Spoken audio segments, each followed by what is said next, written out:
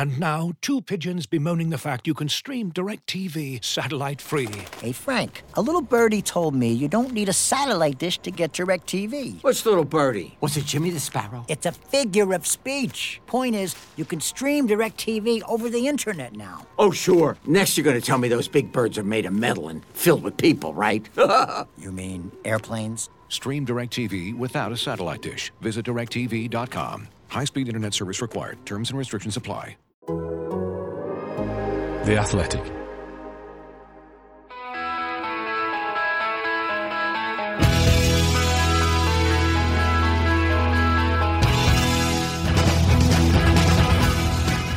This is Talk of the Devils, the Manchester United podcast brought to you by The Athletic. I'm Ian Irving, and coming up today, we'll look back on a genuinely encouraging first half performance at Villa Park, and then the stark reminder of the team's frailties that saw the Villains erase that 2-goal lead inside 15 minutes in the second half. We'll also learn a bit more about Anthony Elanga, who of course started that match, and talk about what we can expect in the rearranged fixture at Brentford on Wednesday night. But time to welcome our friends. Hello, Laurie Whitwell. Hello, Ian Irving. Hello, Andy Mitten. Hello, Ian Irving. How are we, gentlemen? Laurie, you enjoyed your trip to Villa Park, didn't you, once you sobered up from the wedding on Friday? Yeah, to be fair, I kept it fairly on a level for the wedding because I thought, Villa Park under the floodlights, something's going to crack off, so I need to be clear-minded, fully focused. It was nice actually being there, first time since 2015 that United fans were there. Andy did the piece, didn't he, ahead of the game. And it's been an atmospheric stadium for a long time for United fans. Sat next to our good friend Greg Evans, who obviously we had on the podcast last week. And at moments, the angle that you're at the press box it's a great view. And you've got the flares going off in the away fans, clambering over each other. Even the Villa fans that are still engaged with the game, at 2-0. You've got that real edge to it. I kind of just turned to Greg and said, it's a great job, innit, this? I do pinch myself sometimes at the privilege of being able to watch live football and being amongst this kind of cauldron of an atmosphere. And then, in terms of the game, I thought it was a really encouraging first half. The control that United had, the way that they were moving as a team cohesively, in and out of possession, it looked really encouraging. And then second half, they just didn't really respond to Steven Gerrard's changes quick enough, I don't think. He made the subs, 3 subs. Okay, one of them was enforced for an injury at half-time with Courtney House coming on. But United didn't make any subs. Ralph Rangnick didn't make any subs until Villa had scored their goal, and it was just that split second too late to react. He spoke afterwards about thinking of changing to a back 3 system, but then had doubts about that because would it invite Aston Villa on? And United's best moments had been pressing high. For the second goal, certainly that was where the goal came from with Fred and Diogo Dalot doing well there to win the ball back from Villa, and that was basically Rangnick goal from the number 1 page of the playbook, wasn't it? Get the ball in the back of the net 4 seconds after winning it back. But I think that indecision, I can understand it. Managers aren't, crystal clear thinkers every single moment of the game, but in that kind of febrile atmosphere where it's, really close to being, one way or the other, a 2-1 win is such a dramatically different result than a 2-2 draw after being 2-0 up, that I think it's a sharp learning curve for him where he has to react quickly to the different ebbs and flows in games. Yeah, Laurie, you mentioned it at the start of that answer, the article that you wrote, Andy, about Manchester United fans being back at Villa Park for the first time in a long time, actually, given a range of sort of issues, including obviously the lockdowns that we've had in the last couple of years. You said about the fond memories that United have got, a happy hunting ground. And actually, for long periods of that game, it looked like we were going to add to it on Saturday. And then, they just lost their way again, didn't they? Villa have not beaten United in a league game at Villa Park since that You Don't Win Anything with Kids match in 1995. And after 70 minutes, I'm thinking, not only have United won and doing well, but played well. So on Friday before the game, I asked Ralph Rangnick which areas specifically was he looking to improve, and the gist of his answer was, this is about getting results first and foremost. We've got to get results. Everything else is secondary. And United were getting a result and playing well, especially in the first 30 minutes. I thought Bruno was back on it, which was good to see. Anthony Elanga, in his first proper start, if you like, was really good. I thought there were reasons for positivity all over the pitch. Mason Greenwood was decent as well. David De Gea pulled off a couple of good saves. The away end was flying. Got my mates messaging me, sending me pictures. We're in the pub. Should be here. Yeah, nice one. Cheers for that. And the world was a wonderful place. And you're enjoying your match. And you're sort of forgetting that Manchester City are 400 points clear because you just follow Manchester United and you're more bothered about your own team than anything else. And United had been so unconvincing against Villa in the Cup, but was so convincing at Aston Villa. So the world was great. And then, as Laurie said, Steven Gerrard, who I thought spoke very well after the game, I think he's a good young manager, made smarter substitutions. And it was just alarming once again to see United's midfield, the spaces around Nemanja Matic being exploited, and United substitutions came too late, by which time the damage was done once again. So, yeah, great that United scored early. You made that point, Ian, in a tweet. Maybe that's a trend of life under Ralph Rangnick, but 2 goals conceded, felt like a defeat, and I feel 48 hours after it, I feel frustrated, I feel disappointed, and I just keep looking at the league table and thinking, this is where Manchester United deserve to be. And it's just a really underwhelming and disappointing season because I didn't expect it to be like this at all. I didn't expect United to win the league. I just thought it would be miles better than this. And it's just week after week, we're having similar conversations all of the time. And we can pick out some of the positives, but there's so many negatives. And if we want to talk about individuals, Jadon Sancho he's just done nothing since arriving. And I'm not going to get on his case because I think every player deserves a couple of seasons. But it's just really frustrating to be a Manchester United fan at the moment. And I hope there's a genuine upturn in form and performances, not just for 28 minutes against Crystal Palace at home or a good chunk of the Villa game. United did all right. Yeah. But there's so many buts. Let's talk about the midfield then, Laurie. You've written a great piece that's up on The Athletic at the minute, analysing what went wrong in that area at Villa Park and also talking about some potential targets for that area in this January transfer window too. Don't talk about the transfer targets just yet. Let's tease people with that. What were the issues in midfield for you, Laurie?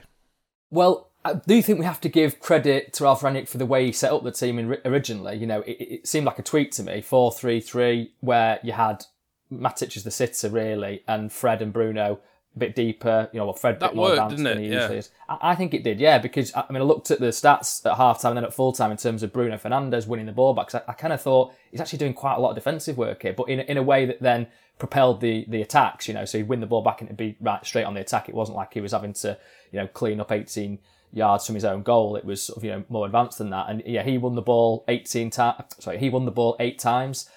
Fred won the ball 9 times. The 2 top possession winners, I suppose, for United during the game. So that kind of showed that actually they had a good degree of control, or certainly an element of making it hard for Villa to get past them. Even the fact that we're now looking at how many times Manchester United have won possession, we're talking about possession winners. We never would have done that before. So even that in itself is maybe a sign that Villa Park was better, yeah? I think so, just because, just in general, I kind of thought that was a system that seemed to suit a lot of the players there on the pitch, and you had all of them working hard. I know that Mason Greenwood sometimes can be point the finger at for not tracking back. We can debate whether actually his best position would then be centre forward, and certainly for Villa's equaliser, he perhaps could have dropped in a bit more on Buendia to stop that pass out to him, but Anthony Elanga certainly put the graft in. And Edinson Cavani up top, he was all over the place in terms of pressing. Okay, maybe he could have held the ball up a bit better, but I think as a 6, out of defence, they were working cohesively, and that's what we've wanted to see. Really, that's where we're at with Manchester United, where you want players to kind of run around and look like they're trying hard and with a cohesive attitude. And then obviously as the game drifted on, Matic is 33. His legs, we know, can't carry him perhaps a full game anymore where it's high intensity, but he was the one that stayed on. Now, I do have some sympathy for Ralph Rangnick in that look at his options on the bench, and I got some pelters on Twitter for saying that Phil Jones was as an option as a holding midfielder. I think I've still got his efforts in the Bernabeu in my mind, perhaps all those years ago. From how many years ago? Yes, I accept that. I think he had a good game for the under-8s at Blackburn in central midfield as well, Larry. Apparently the Real Madrid game is the one that Fergie goes to, though. When Phil Jones gets brought up, he instantly remembers that game where he did a good job, screening the defence away in the Champions League. But so I have sympathy that, okay, maybe there wasn't the option therefore to replace Matic directly. But, he talks about a back three, or, some other system change might have been a good idea just to make. I know it might have seemed like it's sitting back, but 2-0 with 15 minutes to go. And I know it was quite a close thing between United kind of scoring and then Villa getting one back. So there wasn't loads of time, but I do feel like that was something that could have changed the course of the game. But yeah, I think in general, Manchester United's midfield, it shows that the options just aren't really there. Yeah, and I think it's sort of the personality of Matic a little bit as well that United need at times, the calmness and the sort of level-headedness. And you can question sort of some of the physical attributes for Matic now. Of course, he's an older player, but that sense of experience and control in central midfield that people like Michael Carrick have brought Manchester United before. Andy, do you think that is an area that United should be looking to improve on then in this January transfer window? Because we're over halfway through it now, aren't we? And there's no sign of anything. No, and I'm not sure there will be a sign of anything. As I understand it, Manchester United will only bring players in if any of their summer targets become available in January, and more likely to see outgoings. That's not what a lot of fans want to hear. Love the idea of a transformative signing like the way Bruno Fernandes was when he came in. With Matic, I'd love to wind the clock back 5 years. I think he's a decent player. I think he's a really decent person as well. And when I was watching the end of that game, I was thinking, should you be on the pitch at your age? Your legs, he's a good player, but good isn't good enough in that position. That's why, as Laurie says, and as Laurie wrote about, that's the area of concern for most Manchester United fans. They're just not consistent enough. Andy said there that it's quiet, Laurie, still for United, but you sort of named a few names in your piece, didn't you? Can you bring us up to date on what United are looking at? Because you also wrote that Ralf Rangnick thinks that he needs strengthening there, which is, of course, far more important than any of our opinions. Well, this is the kind of conflict that you have, and Andy's absolutely right. Manchester United, the idea is that if they've got a summer target that is available in January, they'll go for him, but I always feel that that's a bit too passive. It sort of feels like United, as a policy, have January as this kind of window that they don't really do business in, which obviously neglects the Bruno Fernandes signing, which was transformative. United weren't getting in the Champions League if they didn't sign Bruno Fernandes halfway through that season. I don't think there was any way they would do that. He was incredible, the impact that he had around the club, even, forget on the pitch, everywhere, in such a short space of time. It shows it works. You go back to Evra and Vidic, maybe they didn't have the same sort of immediate impact, but someone like Louis Saha did, going even further back, Andy Cole going even further back than that. It can work, there's no question about that. They're not all duds, January signings. We could obviously point at a few ones that probably haven't worked out, but equally, I think it's just this idea that we don't, United don't do signings in January. Is that really the starting point for how you're going to approach, one of your 2 times per year to sign players? And I think Ralf Rangnick, clearly, he knows he's interim manager. It looks like he's going to be passing on the baton to somebody else in the summer. So how much do United go in with what he would like to have happen? How much force is he going to use in terms of what he thinks should happen? Clearly, he wants to make this period a success for him. So he might, want reinforcements, which is what... So is it Haidara from RB Leipzig that's the top target then, Laurie, do you think? That's just one of the names that I have been told that he would advocate for. I'm not saying that it's going to happen, but I do think that he knows the player. I think United know the player obviously as well. He's 23. He's sort of good profile. I guess there's perhaps questions about his stature. I think the ideal thing for United is to kind of get, as Andy says, a younger Matic, who is a tall player. And I wonder if that's why he stayed on at Villa Park, for the clearing any corners or free kicks that came into the box late on. But he was, as we've talked about in the piece, the 2 goals that Villa scored, one he gets passed around with a 1-2 with Coutinho. The second one he doesn't quite react to Lindelof pressing high on Watkins, and Jacob Ramsey has some space to run into. Now Fred is also culpable, I would say, for both, in terms of him trying to attack the ball and win it, but that's what Ralf Rangnick had asked him to do, and that's what provided United with the second goal. So I suppose there's different ways of looking at it, but ultimately, I think they would like someone like that, and so longer term, we spoke about Bellingham, we spoke about Rice, ad nauseum. They're still on the list. The reality of them coming in, we don't know, because it might cost a lot of money. They might have other alternatives that they want to pursue. United right now doesn't look like the most attractive option. You know, if you're a Champions League player of that kind of pedigree. But yeah, Haidara is one that I'd heard that I think Rangnick does like. But listen, whether or not, you know, he's away with Mali at the African Cup of Nations right now, whether or not, you know, United actually go and press the button now, I'm still sort of, you know, uncertain of. Dennis Zakaria is another one that I think people have mentioned. The information that I had was that in terms of like a club decision on him, I don't think they feel that he's actually hit the heights that he hit before he had his injury in 2020. So I'd kind of pause on getting too excited about that one yet. Okay, let's keep it on midfield. Let's talk about Bruno Fernandes, because he's the subject of David Ornstein's column in The Athletic on Monday morning.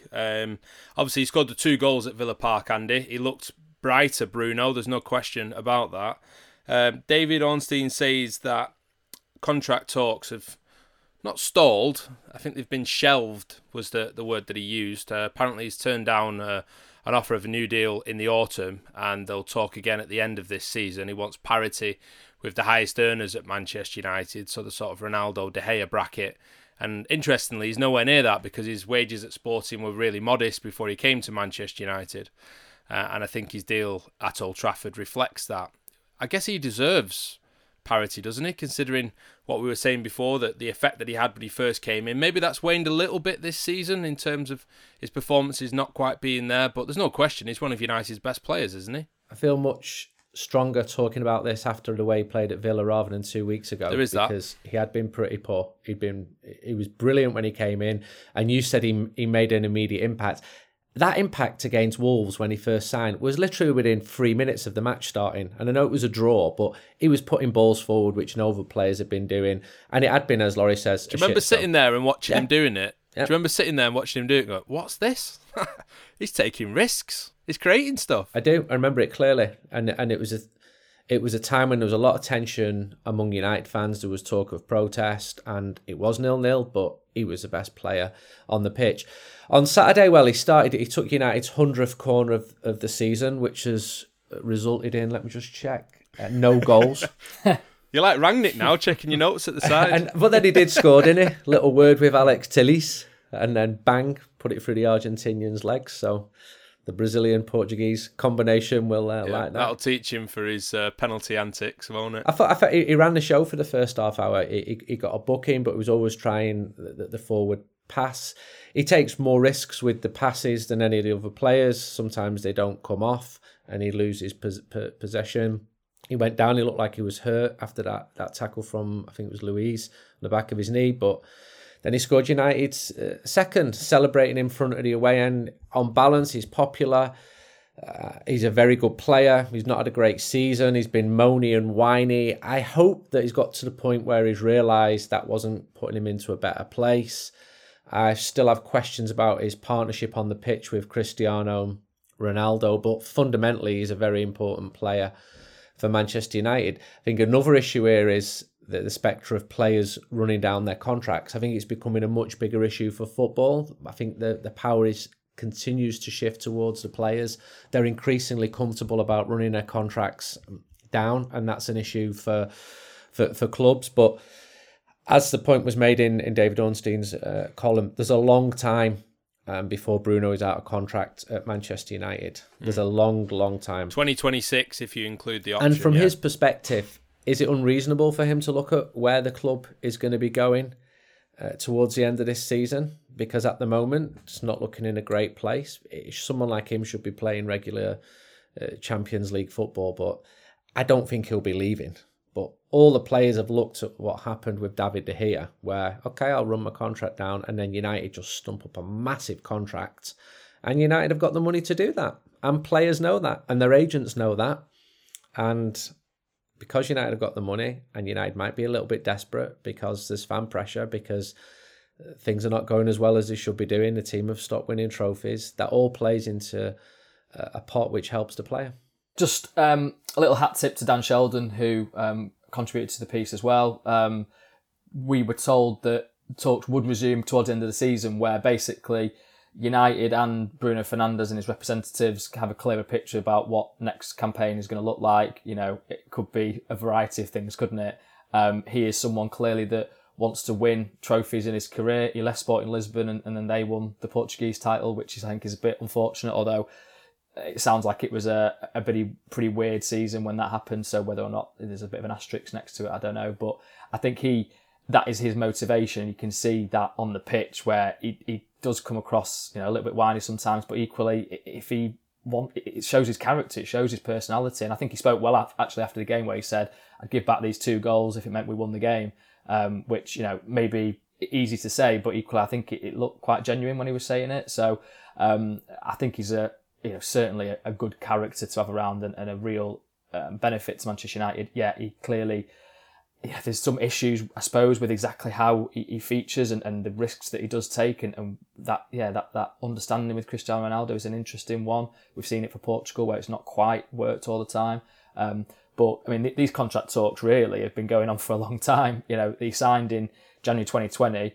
United apparently first broached it in November that year because they realised that actually he'd come in on a pretty, like as you say, Ian, modest salary compared to what other players are earning. There's probably about 7 or 8 players that are earning more than him at Manchester United, which is kind of crazy, really, when you look at his contribution to the team. So I think it's fair enough that he would want, a greater share of what's going around.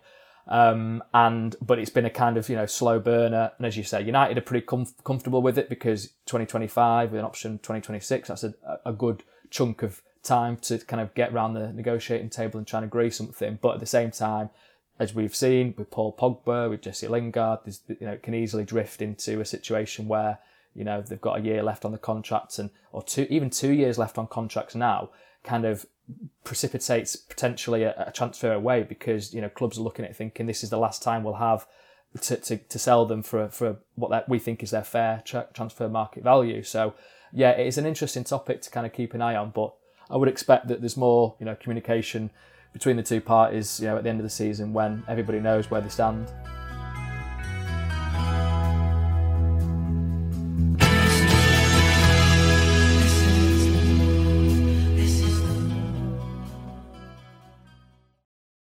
Looking for an assist with your credit card, but can't get a hold of anyone? Luckily, with 24/7 US-based live customer service from Discover, everyone has the option to talk to a real person anytime, day or night. Yep, you heard that right. You can talk to a real human in customer service at any time. Sounds like a real game changer if you ask us. Make the right call and get the service you deserve with Discover. Limitations apply. See terms at discover.com/creditcard. This episode is brought to you by Michelob Ultra, the official beer sponsor of the NBA. Want to get closer to the game than ever before? Michelob Ultra Courtside is giving fans the chance to win exclusive NBA prizes and experiences like official gear, courtside seats to an NBA game, and more.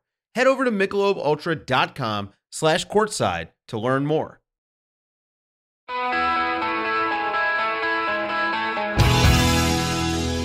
Okay, let's do something positive then before we bring the mood back down again. Seems to be a roller coaster this podcast, like the season so far. Let's talk about Anthony Elanga because it was his first proper start, wasn't it, in the Premier League at Villa Park. And Andy, he looked pretty positive actually. Certainly in that first half, he had a brilliant impact down that left-hand side. Yeah, he did, and it was great. Very, very positive. I think he'd started against Wolves at the end of last season, but that was at the end of last season. It wasn't really an important match. So yeah, for him to be chosen and to be chosen ahead of Jadon Sancho, I think was pretty significant. We've heard noises that Ralf Rangnick likes Anthony Elanga.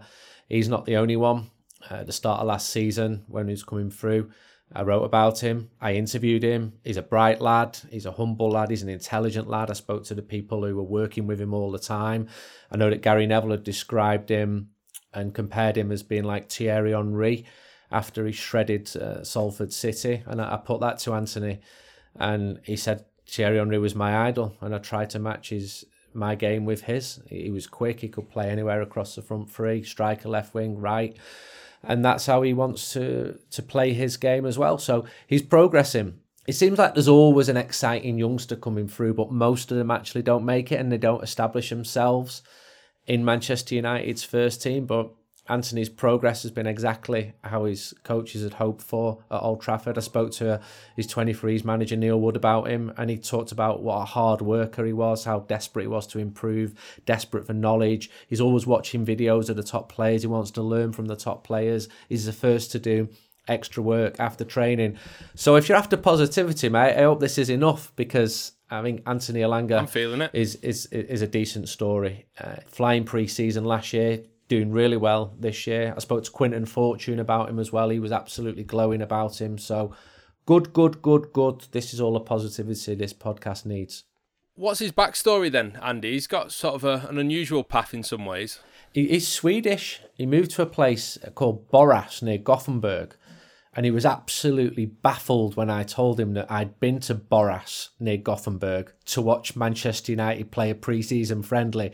Back in the days when Manchester United would play pre-season friendlies in places like Borås near Gothenburg in front of 3,000 people against a team called Elfsborg when there was about 6 away fans there. But it actually happened. Anyway, Anthony's mother decided she wanted a new life in England and moved to England. He'd learned English in Sweden, so it wasn't a big deal for him to adapt when he moved to Manchester.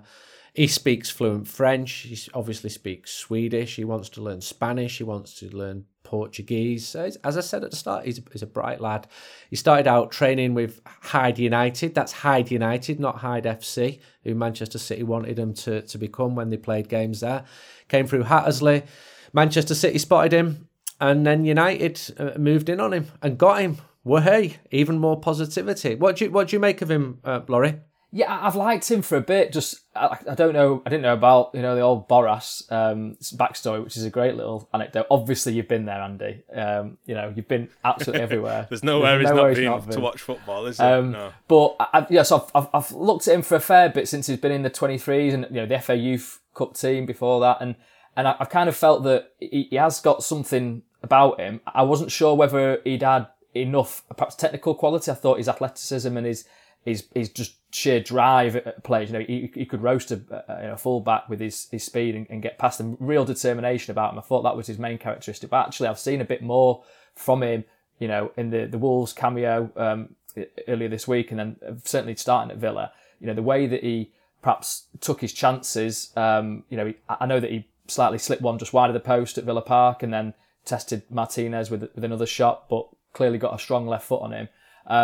And the way that he sort of just runs it, Matty Cash certainly first half didn't know, I think, what had hit him, and I hope that doesn't get sort of taken out of his game, because you see this a fair bit with younger players where they've got that kind of no fear about them, and then they perhaps come up against an opposition that's pretty strong, and confidence, I suppose, takes a little bit of a hit. But I think that he's kind of got a pretty cool demeanour about him, and yeah, he signed a new long-term contract, hasn't he? And there was debate about whether he would go out on loan at any point, perhaps last year. The injury, I think, put paid to that at the end of sort of last season, and he came back just in time for the Wolves game, which he scored in, really good header, last game of the season. But even this season, it was sort of debate: does he go out? Does he stay? And then even this month, there's some suggestion that would he go out on loan? And I think probably that Villa Park performance has sort of shown. I don't think Ralf Rangnick will want to lose him really for this second half of the season, just as a kind of live wire option. Off the bench. I know United have a lot of forward options, but I feel like he had something a bit different, and certainly he subscribes to out of possession, pressing high. I mean, Solskjaer didn't. He said he's got so much energy about him. You could tell him to go and get the paper, and he'd kind of do it with a sprint, down the local newsagent. So he certainly has that positivity about him that I think Rangnick can really tap into. Decent stock as well is from Anthony Elanga. His dad Joseph was in the squad for the 1998 World Cup for Cameroon. He didn't play in that tournament, but he did have a decent career in Europe, playing at PAOK in Greece, Brøndby in Denmark, and also Malmo in Sweden. So certainly where his dad's concerned, he's following in the family's footsteps as a footballer, and it'd be interesting to see what he can do for Manchester United. The impact on that left-hand side was interesting, because it's been a while since we've seen an Anthony impress on Manchester United's left wing. Laurie, you've started something here. Let's hear from Ralf Rangnick in the press conference being pressed on Anthony Martial. one fewer substitute than Aston Villa on the bench and 2 goalkeepers. Was there a particular reason for that? I know obviously you've had injuries in the team. For example, Anthony Martial, is it a case of him wanting a transfer out so he's not in the squad, or is it an injury? Just if you could elaborate, please. Yes, he didn't want to be in the squad. He would have been in the squad normally, but he didn't want to. And that's the reason why he was not traveling with us yesterday.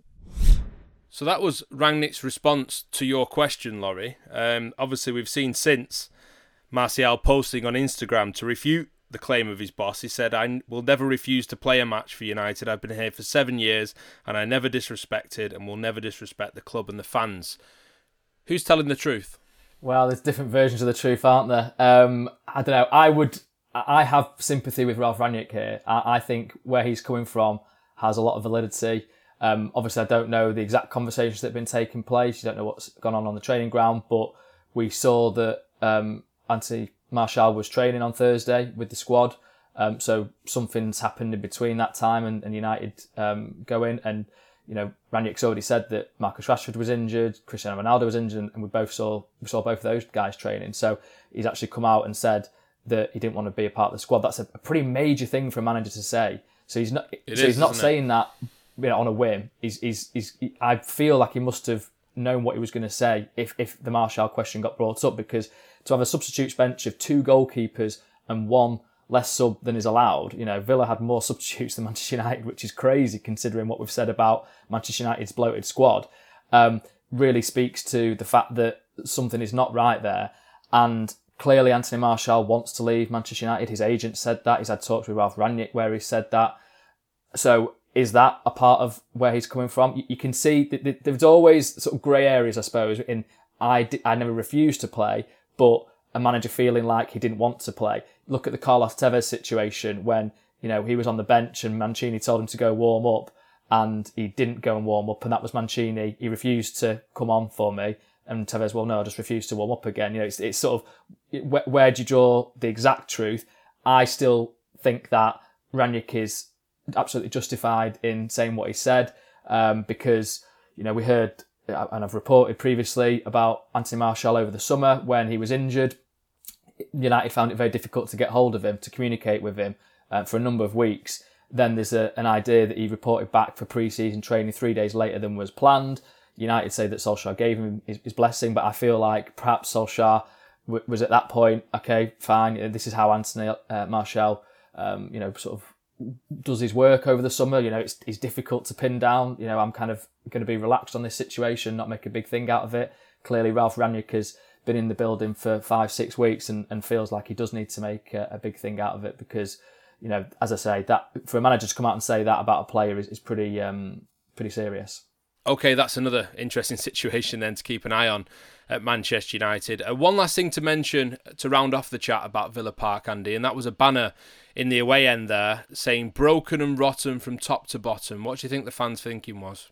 There's been a number of banners at matches. There was a banner in Atalanta saying United was rotten at the core. There were banners in Villarreal, which were being very critical of Greater Manchester Police in the way they'd arrested fans on the protest against the Super League stroke Glazers.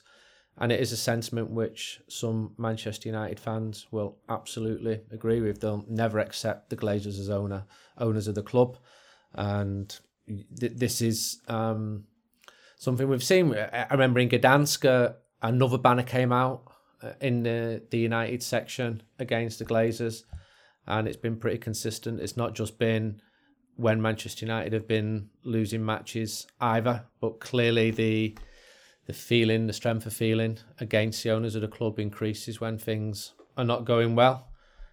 It was a controversial takeover in 2005. It remains controversial now.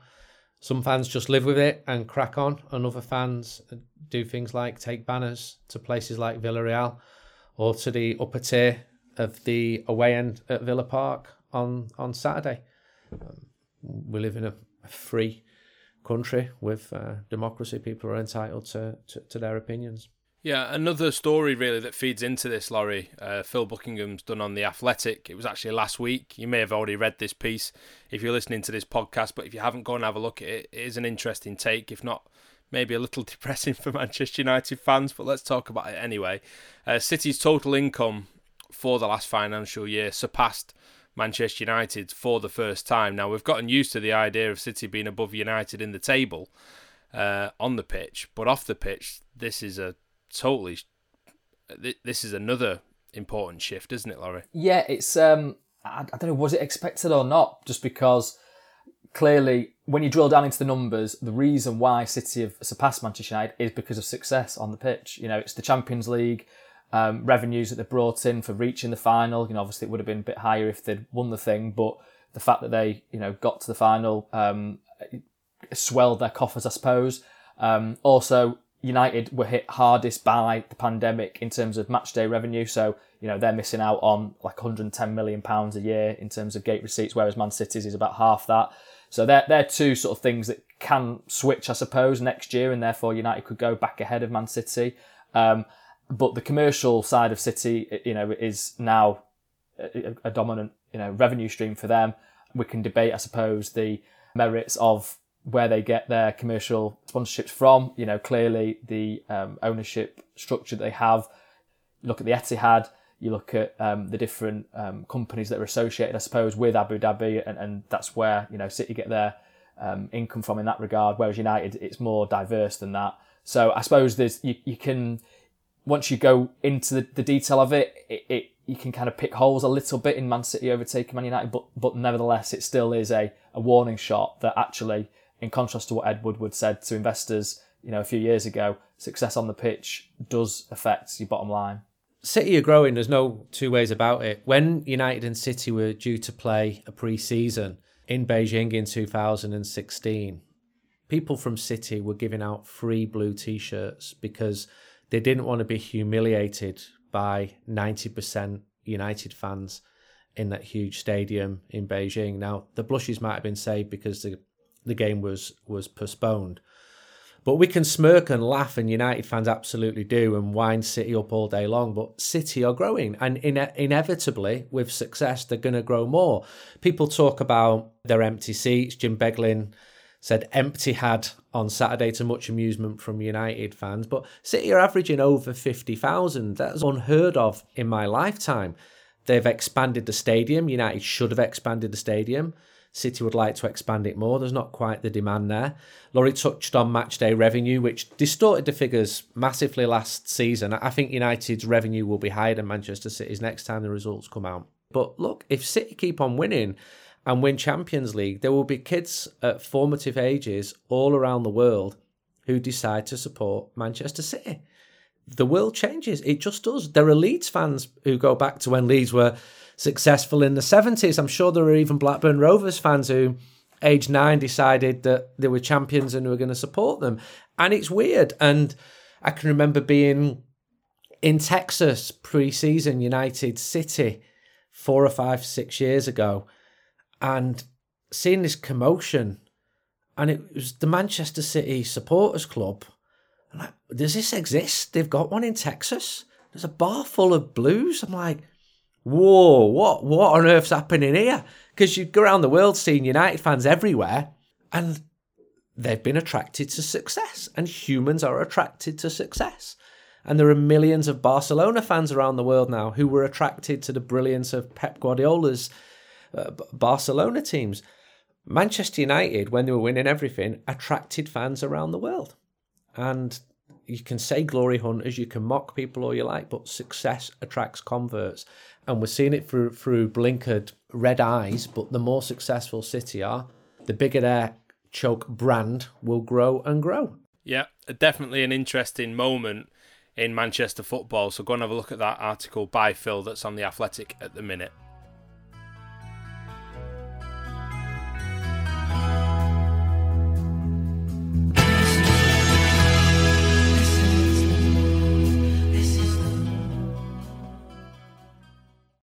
Looking for an assist with your credit card but can't get a hold of anyone?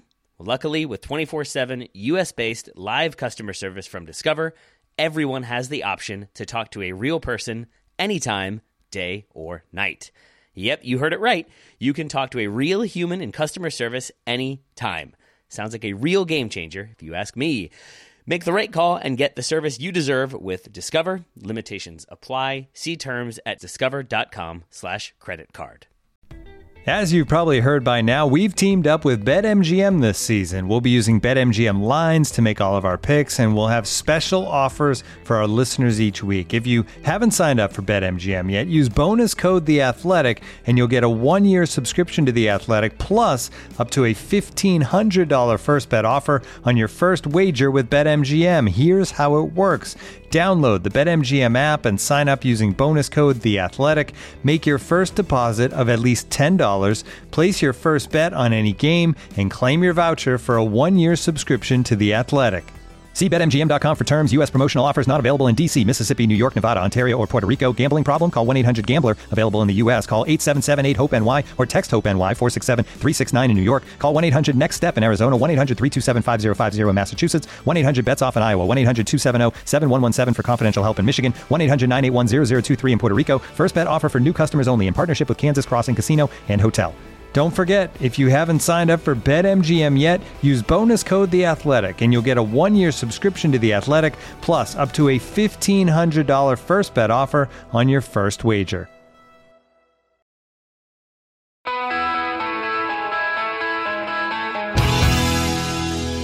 So let's just round off the podcast then by previewing Manchester United's trip to Brentford on Wednesday night. Now, we were all pretty excited about this fixture, weren't we, before Christmas? It was Manchester United's first ever trip, of course, to the new ground, but their first trip to Brentford in any competition at any ground since 1947, and obviously it was postponed because of the outbreak of COVID at Manchester United. Now, since then, Brentford have played 5 times in the Premier League. They've lost 4 times. They've beaten Aston Villa. But in the last 2 games in particular, they conceded 7 goals to Liverpool without Salah and Mane, of course, and Southampton, who never had Salah and Mane or anyone close to that. So will Manchester United be feeling confident, Laurie, going there this time? They should do. It's you're never quite sure what to expect from Manchester United, are you? I mean, I suppose it depends which players are back in terms of Cristiano Ronaldo, Marcus Rashford, how they've recuperated from that kind of pretty morale sapping end to the game at Villa Park. But I feel like certainly, as you say, you're looking at Brentford thinking that they're not quite in as good a mode as they were when we first had this fixture. It's certainly the goals conceded. I mean, I sort of thought they were quite a solid outfit in terms of repelling chances, but they've been breached quite a bit recently. So I think United should go. They should see this as a game that they should win, really. I know that they've had good games against Man City and Chelsea at home, even Liverpool, where they drew obviously 3-3. So I suppose you've got that as a slight danger at the back of your mind. But the recent performances say to me that United needs to be going there and winning this game.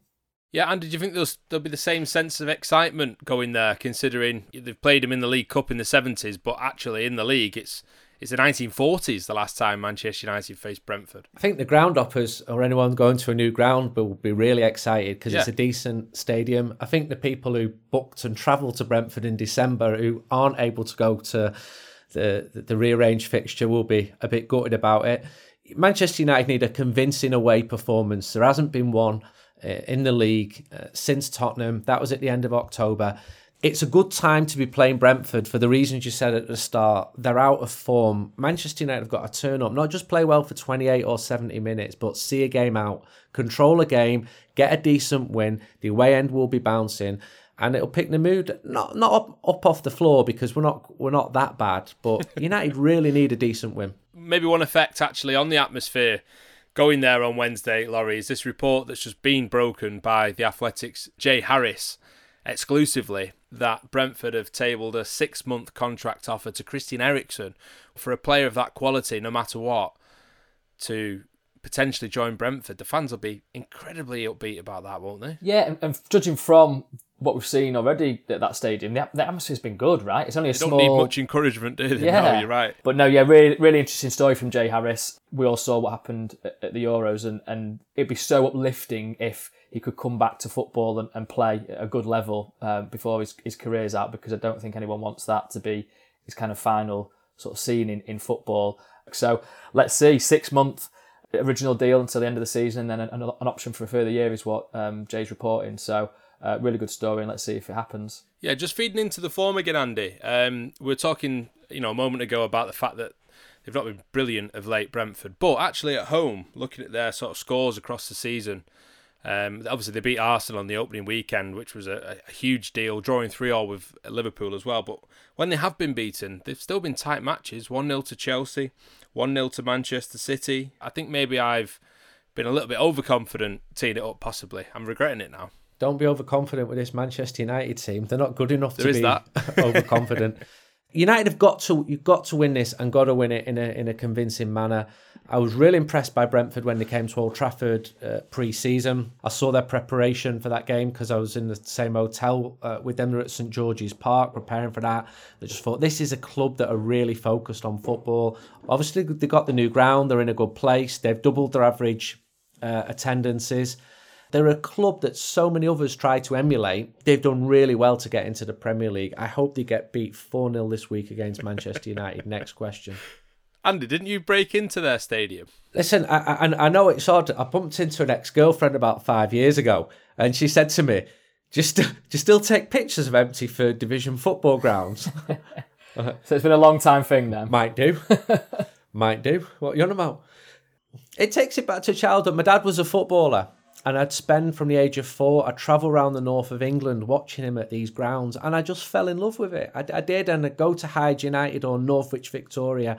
And to me as a kid, they were like the Maracanã or the San Siro. And in later life, I was lucky enough to go to these real cathedrals of football for real. But I like football culture. I love it how football brings communities together, not just at the Manchester Uniteds or the Liverpools or the huge clubs, but at the smaller clubs as well. I think it's really important to the social fabric of society. Bit deep that, innit? Sorry. Very deep, but I liked it, yeah. Maybe we'll delve into that another day. Let's finish then on something maybe a little lighter. Perhaps some of you are still replaying that Coutinho goal that we won't talk about now from 48 hours ago. To try and stop that, here's another tale about a familiar face from the Premier League's recent past making an immediate impact off the bench for his new team. Ceccaroni, Nani. The ball at the edge of the area, Nani again. Okereke! Venezia equalize! Venezia 1, Empoli 1, assist by Nani, just entered the pitch, and Okereke scored. Yeah, Laurie, nice to see a former Manchester United player making an impact with his first kick for his new team. Not often you can say that, is it? No, rarity, real moment of joy, I suppose. He's got a little bit of companionship with Sergio Romero, who's over in Venezia as well. Although, did they even play together? Not sure. Probably not. But no, he's always been a pretty popular player, Nani, in my book anyway. You know, the way that he could strike a ball, left or right foot. You know, we've spoken before, haven't we, about the couple of seasons after Ronaldo left. I do think he assumed the mantle, but clearly he wasn't going to be the kind of definitive player that Ronaldo was. And I think he perhaps suffered from that a little bit, being in his shadow, but clearly a player that's got so much ability still, and gave United fans a lot of joy, I think. Yeah, a little bit of fun to end the podcast then. Andy, thank you very much. Laurie, thank you very much as well. Let's hope Manchester United can break into the Brentford defence and score, maybe in that game, I don't know. Perhaps we'll be there to take a picture. Don't forget that 33% discount is still there. You can get a third off a subscription to The Athletic at theathletic.com/Man United pod. And of course, The Athletic are recording daily transfer shows, bringing you exclusive news and insight to any deals that are made during this January transfer window. The only place you can hear these podcasts is on The Athletic app or by subscribing to The Athletic UK Audio Plus on Apple Podcasts. Start your free trial today. But for the minute, we'll say goodbye, enjoy the match at Brentford, and we'll see you on the next one. Take care. Bye-bye.